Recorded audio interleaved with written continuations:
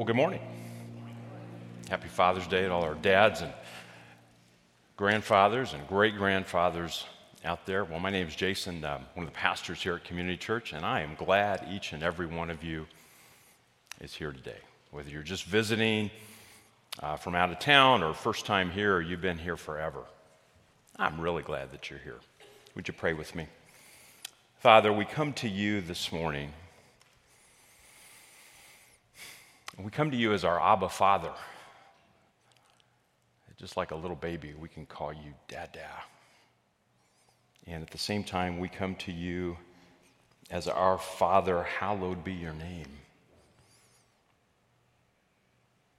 So we can be close to you and yet distant because we stand in awe before you.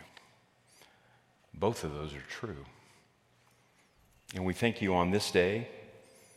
Many of us have the privilege of being earthly fathers, and we say thank you for that blessing. And many this morning look and reflect and are so thankful. For others, Lord, it's a hard day. There's loss, there's pain, there's separation, there's distance. So we come before you today and we say, Lord, give us what we need today. May we rejoice together. May we share in pain together. Whatever we do, may we do it together. And Father, as we look out and we think of even our nation's history and what this day commemorates, a formal declaration of freedom. And there's so much in that, and as we look back, we're thankful for that, and we can celebrate that, and at the same time, we know there is much work to be done to make our world, our society, our community look more like your kingdom. So we pray today that you would give us what we need, and even as we think of these special days, they point to a greater reality, that we can call you Father, and that you give us freedom, true freedom, in Christ. So we thank you for these blessings. We ask now that your Holy Spirit would be our teacher as we sit under the authority of your word, and we invite you to do the work that only you can do in our hearts and our minds this morning. We continue to pray for our family pastor TJ and his team as they lead our kids at camp, and we pray for each of those kids. And we also think of so many that are there who don't have community, who aren't attached to a church, and we just want to lift them before you and say, would you bring them closer to you and closer to your community? So be with us now, Spirit. Be our teacher. It's in your name that we pray. Amen. Let me ask you a question this morning. Have you ever been disappointed by a gift that you have received? Have you ever been disappointed? Be honest with yourself. Don't be all hyper-spiritual. Have you ever been disappointed by a gift that you have received? I can think of two. Only two. One, I was a little kid, and it was Christmas, and my aunt got for me a pair of Superman underoos. The little underwear with the Superman thing, which would have been all well and good, except I was 13, and I had just started to shave. So that was a little bit, it was an early mature. It was a little awkward. A lot had happened in that year since Christmas. And then another really disappointing gift. I go all the way back almost 30 years to Kim and me when we got married, and one of the wedding gifts. And you know how, let's be honest, when you invite people to a wedding, you know that some people have different means, right? And you're looking for the people that have a lot of money, and it's true confessions, just being real with you here. You think those people with a lot of money, you're like, what kind of wedding gift are they going to get us? Is it going to be a big check? True confessions, that's what I was hoping for. What did we get? Waterford crystal candlesticks, which were really expensive. But what am I going to do with Waterford Crystal candlesticks? We're going to go live in married student housing at Purdue. We're both in school. I didn't appreciate the value of that gift. I tried to take it back. They wouldn't let me. At least $250. Back in the day, that was some money. But how do you receive gifts? And obviously, I'm just talking about in the grand scheme of things, some trinkets. But how do you receive the gift of the gospel? The gift of God's grace. One of the fundamental truths of our lives as followers of Jesus, as we try to live out lives of generosity, is how we value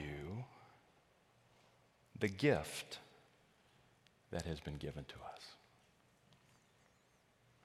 It's how much we really value and appreciate and are thankful for the gift of God's grace towards us. So how much do you value that gift this morning? Now, we've been in a series. And if you're new with us, I'm not going to say I'm sorry, but we're talking about how we respond in generosity. And that has to do with what we like to hang on to, and that's our money. But how do we respond with generosity? And one of the ideas that we've been working on the last couple weeks is this idea of having generous rhythms. So how do we respond in generosity to the gift that has been given to us? And we said in week one, we looked at, Jesus talked about money, and he said, where your treasure is, there your heart will be also. And somehow these things are connected. And in week one, we said it was kind of a heart check week. And we're going to dig in a little bit. And I asked the question, I said, do you have get to or got to eyes? In other words, when we look out at the world and we see opportunity to give of ourselves, our time, our money, all those things, do we have get to eyes that see opportunity, or is it just always a got to obligation? And then last week we looked at some specific seek first the kingdom of God rhythms. And we talked about how do we seek first with our mind, the way we see God, with our mirrors, the way we see ourselves, with our minutes and our money. How does that all fit together so we're aligned around what really matters most? Well, today God's word is going to challenge us to look forward. We're going to think about how we invest. I don't have any market advice for you. I'm sorry. All that I know is things are hard right now. But how do we invest? How do we look at what God has given to us, and how do we look ahead and decide and choose what are we going to invest in? Well, as you might imagine, Jesus had a few things to say about that. And I want to take you to a passage in Luke chapter 12. So I would invite you to open up your Bibles, turn on your Bibles, whatever you do. I'm going to read from the NIV version. But let me give you a quick, some quick context here. So if you're new to the Bible, if you're new to this series, let me get us all on the same page.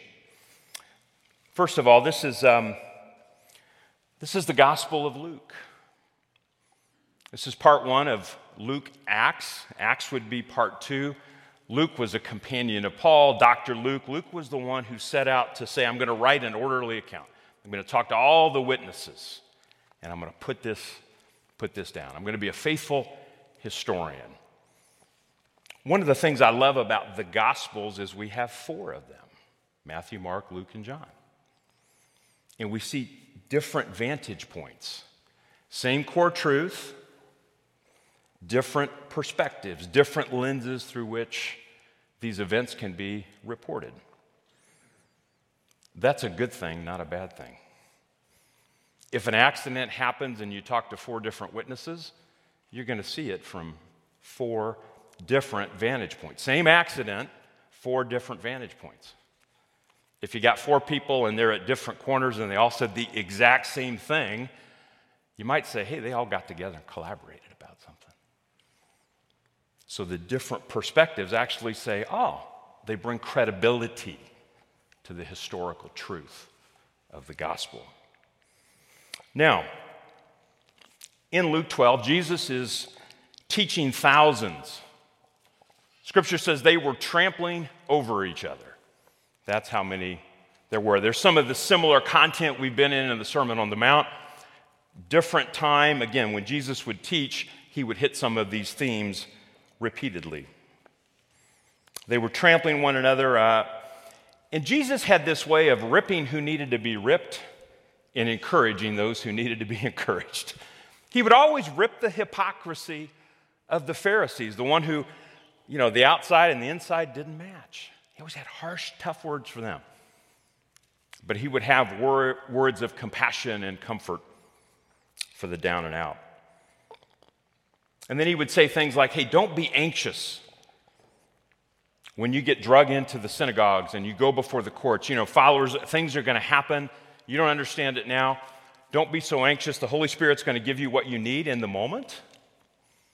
My guess is they had no idea what that actually meant at the time.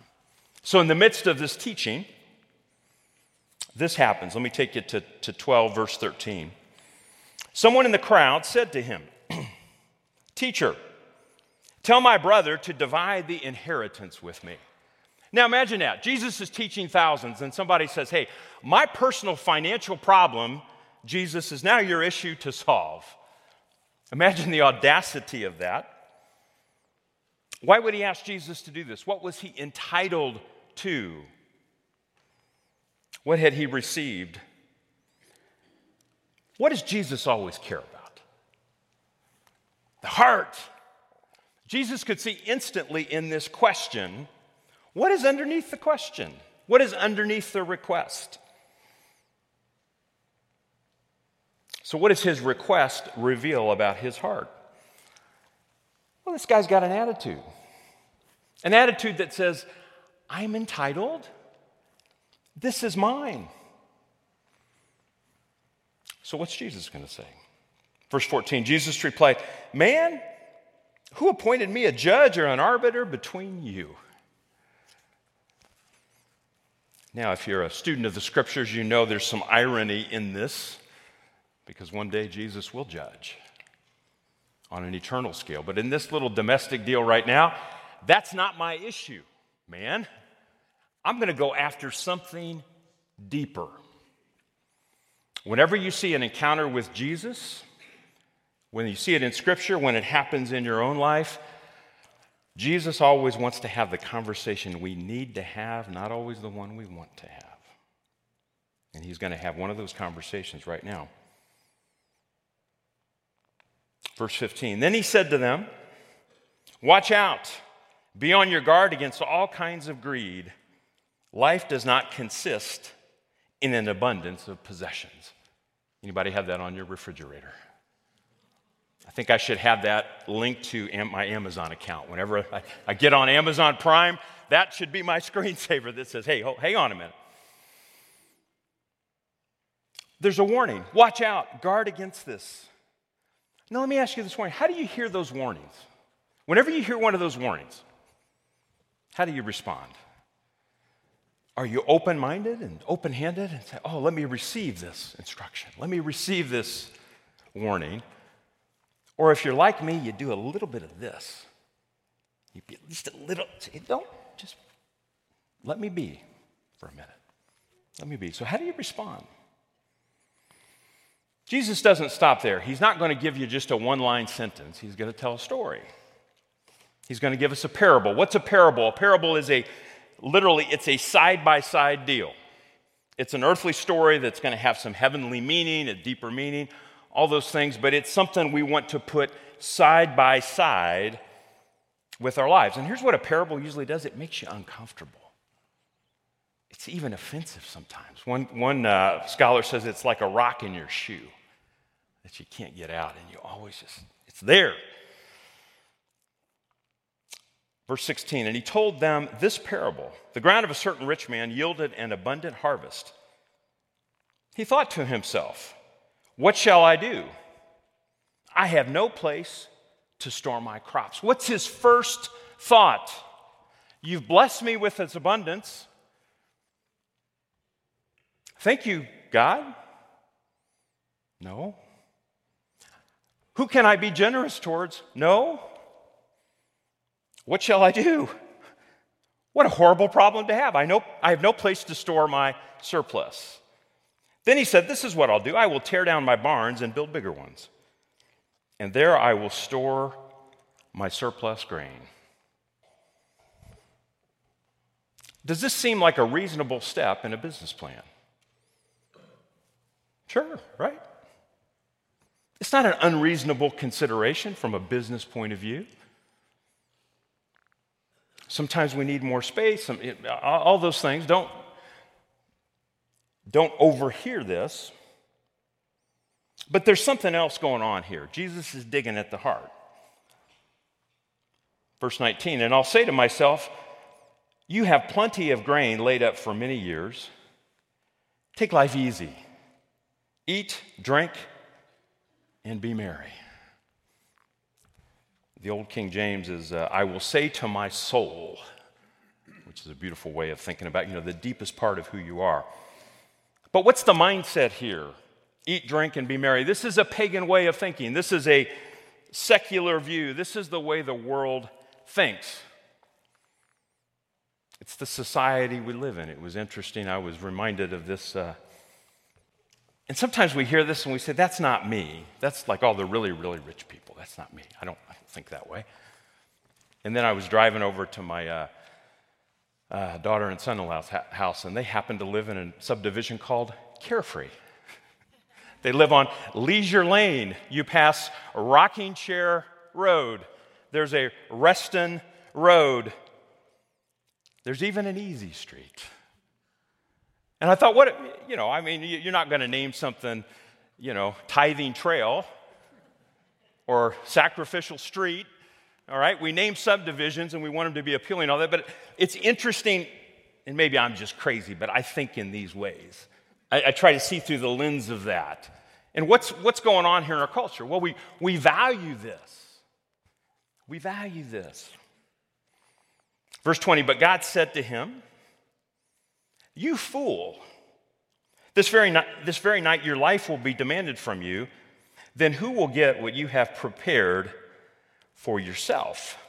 This is how it will be with whoever stores up things for themselves, but is not rich toward God. What's the problem here? Why does Jesus seem so harsh? I want to suggest to us this morning that the problem here is they are investing in the dream of ease.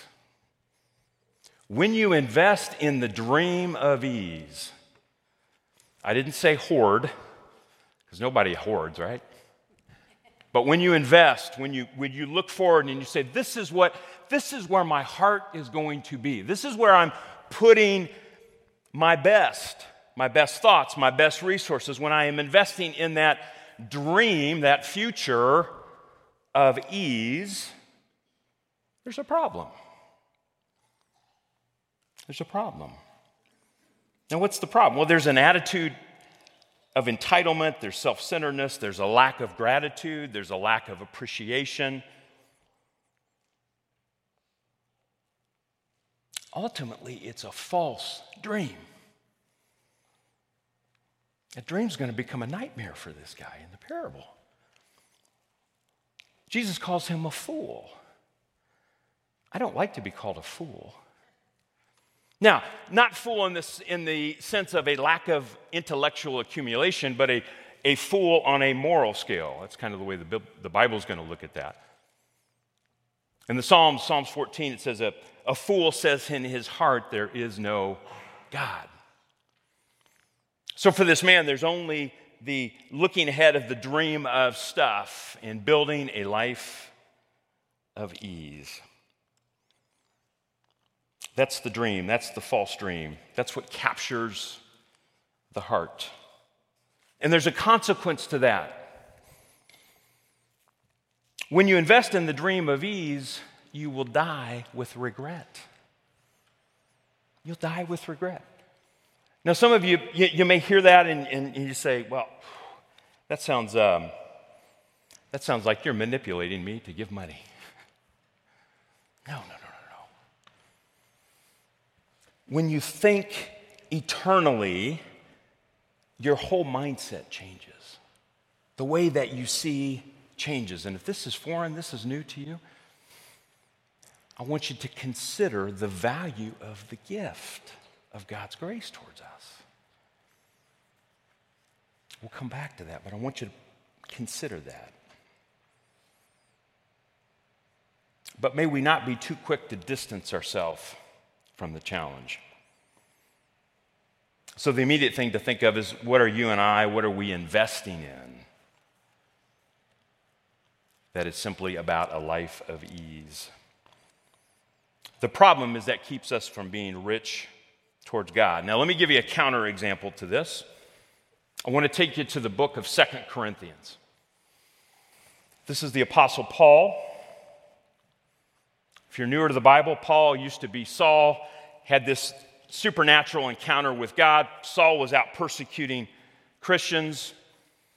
God spoke to him, and then Paul became this missionary, this church planter, and wrote all these letters that make up a lot of the New Testament.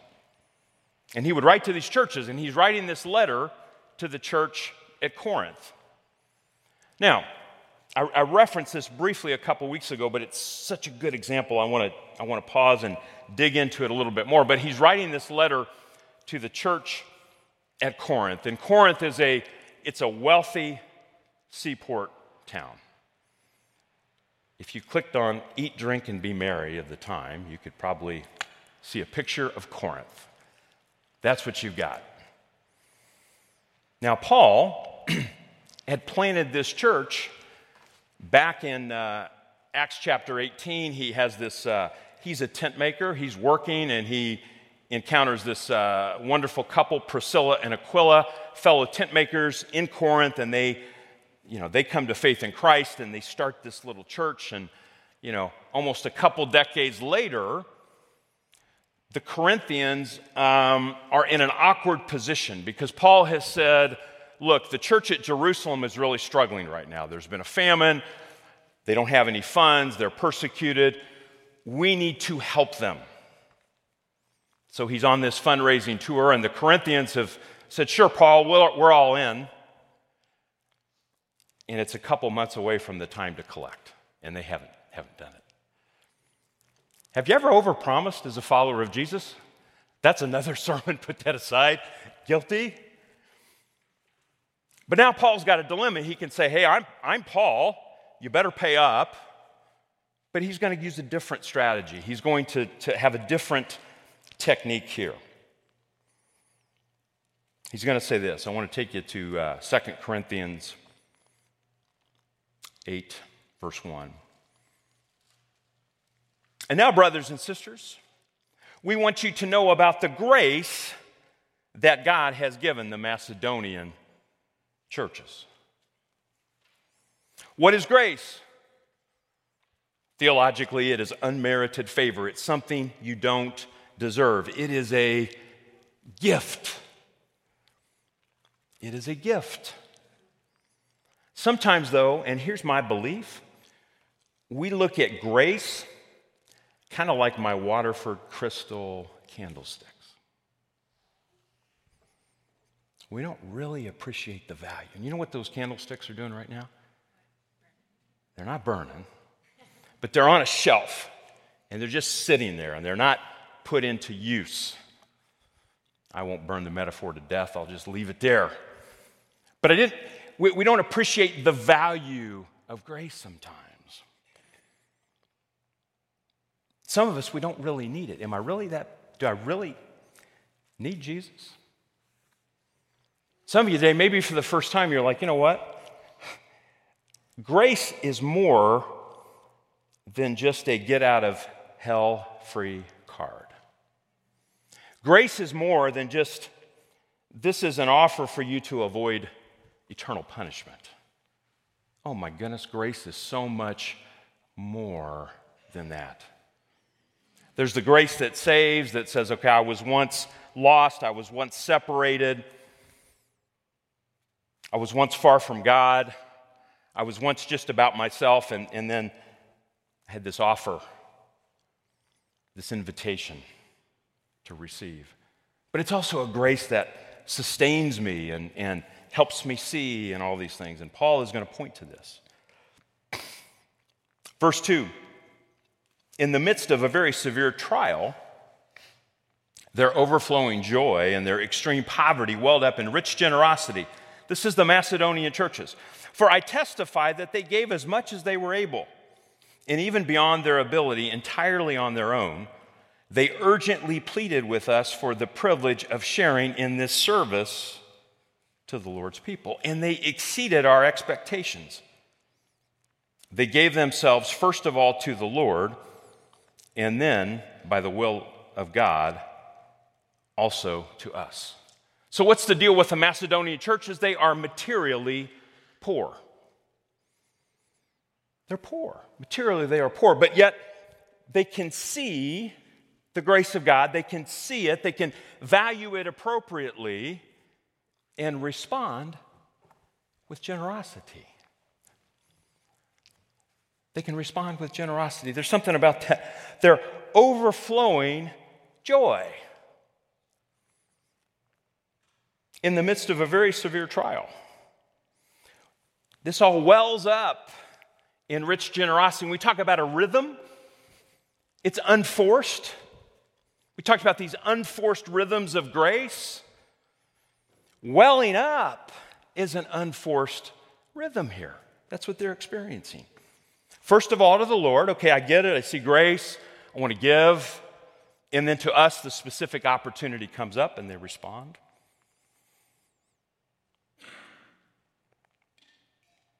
Now, on a metric of a life of ease, where do the Macedonian churches sit? They're on the low end of that. But yet they are rich because of how they're able to respond. Now, Paul's not guilting anybody into anything. He is going to challenge them, though. He's going to challenge them to see. Because these Macedonian churches, when they really got it, everything changed. Sometimes we talk about faith as kind of this intellectual assent. You know, I'm going to put my faith and trust in Christ, and the stool's going to hold me up, and that's all well and good. But it's so much more than that. There's a joy that we have available to us. Well, let's continue. Verse 6, so we urged Titus, just as he had earlier made a beginning, to bring also to completion this act of grace on our part. But since you excel in everything, in faith, in speech, in knowledge, in complete earnestness, and in the love we have kindled in you, see that you also excel in this grace of giving. Paul's going to give them a list and say, you're really good at these things.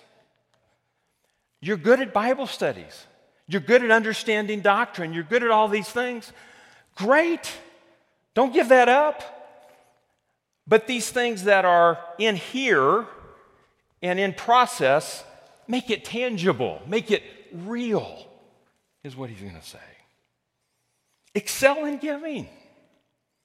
Excel. Verse 8, I am not commanding you, but I want to test the sincerity of your love by comparing it with the earnestness of others. This word comparison, I've just got to be just straightforward. I don't like comparison. You know, there's a saying, comparison is the thief of joy, and I think there's truth in that. But Paul's going to use comparison in a different way. Not to guilt, but to spur on. To put that side by side and not, oh, look how wonderful these people are, but look how they've seen and experienced the joy of following Jesus. And I want you to have that too. I want you to excel in that. For you know the grace of our Lord Jesus Christ. For you know, and a biblical understanding of know is not just here. It's here and it's here. It's the whole deal. For you know the grace of our Lord Jesus Christ, that though he was rich, yet for your sake he became poor, so that you, through his poverty, might become rich. That's the picture of Jesus. Now, we'll talk sometimes about having a functional Bible. What are your go-tos? You need to go to Philippians 2 on this and see this picture of Jesus, who, though being in very nature God, can you be any more rich than that? Though being in very nature God, did not consider equality with God something to be grasped, but rather he made himself nothing. He became poor for us and took on the very nature of a servant. He took on flesh and he died for us on the cross. That's the gospel. Jesus, who had everything, rich, not like rich as a carpenter. I don't want to get into that prosperity stuff, but like being in very nature God, set that aside, poured himself out for us. See that love. That's the gospel. Now, let's put these pictures side by side for just a moment. We've got the parable, we've got the man in the crowd, we've got the Macedonian churches. And let me connect it and give you a bottom line here. When you invest in the dream of ease, you rob yourself of the joy of impact. When you invest in the dream of ease, you rob yourself of the joy of impact. Let that sit on you for just a moment. And as you consider that, as you think about that in your brain and you allow that to penetrate, let me give you a couple steps to think about this week. Let me give you a what now. So what? When you invest in the dream of ease, you rob yourself of the joy of impact. Let me give you 3 what nows, 3 takeaways for the week. First of all, Scripture calls us to test the sincerity of your love. Test the sincerity of your love. Maybe we be spurred on by this Scripture to test. Is it a get to or a got to for you? If I don't have any joy, if it's always a got to, test the sincerity of that. There's an urgency, there's an earnestness to the Macedonian churches that say, we can't wait to participate in this. We can't wait to do this. That's their mindset. That's what we put side by side. That's the little bit of the pebble in the shoe here that says, oh. Sometimes I can look at this and I can say, well, I feel kind of mediocre sometimes. I want to be excellent in this. Test the sincerity of your love. The second thing, take a step towards excellence. Take a step towards excellence. Maybe for some it's a first step. It's a first step to give back, to say, I'm beginning to grasp the gospel. I'm beginning to think about that gift and it really means something. And I want to respond. Some, it's maybe to incorporate a rhythm of generosity, a practice, a habit. And for others, it's a step into greater generosity. But I believe the Lord wants us to excel in giving. Now, finally, we are to experience the joy of building together with God.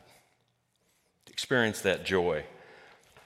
If you're like me, sometimes we can have a romanticized view of this. Anybody ever have unmet expectations? You poured yourself into it and you didn't get much in return, and you say, This was harder than I thought it was going to be. It took longer than I thought it was going to be, and it was more expensive than I thought it was going to be. God, what are you up to?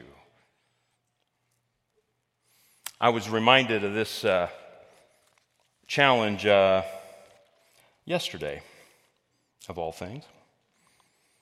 Had the opportunity, I'll share, this is kind of my when we had the little get-together question there at the beginning, this is kind of my answer to that. But had the opportunity to work with my dad, my son-in-law, and his dad in breaking ground on a deck. We rented the auger, and we got the one man, then we needed to get the two man, and let's just say we got off to a rough start. It was hard to see. It was hard to look ahead and say, God, what are you up to here? Ironically, we were on Leisure Lane building the deck, but we're in a literal building project. And we got through, and we made decent progress. And at one point, I think it was my dad who said, "Is this a get to or a got to?" I said, "Well, the last hour's kind of been a got to.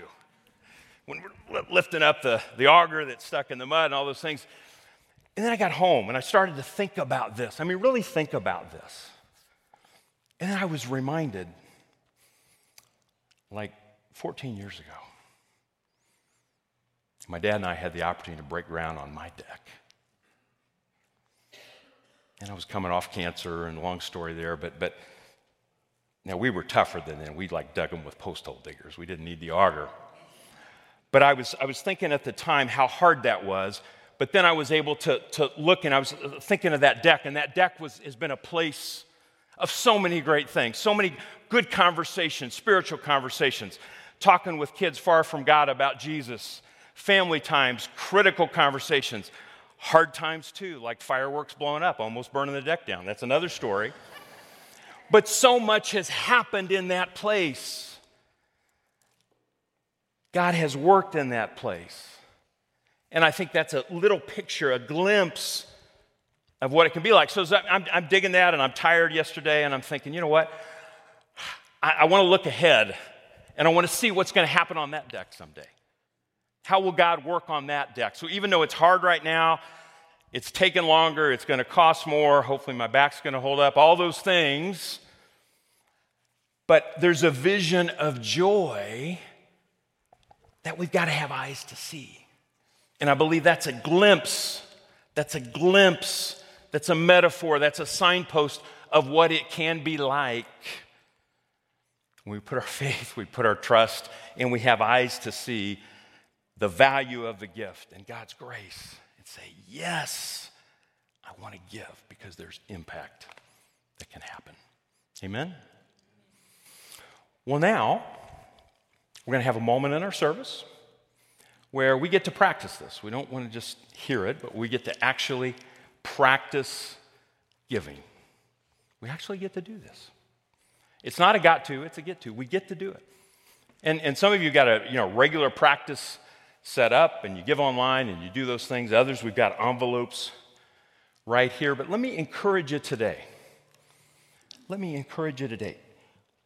May we open up and see the generosity, see God's grace, and enjoy, may we give together. Because this isn't about building decks. We got kids away at camp. We got impact partners throughout the world that when we give, we are changing lives today for generations to come.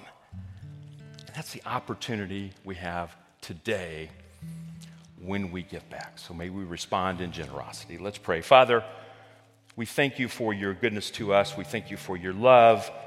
We thank you for your generosity. We want to see that clearly and respond as you would have us respond. So thank you for my friends today. Touch our hearts and minds today as we give back to you and use those gifts, multiply them for your glory, your kingdom. It's in Jesus' name we pray. Amen.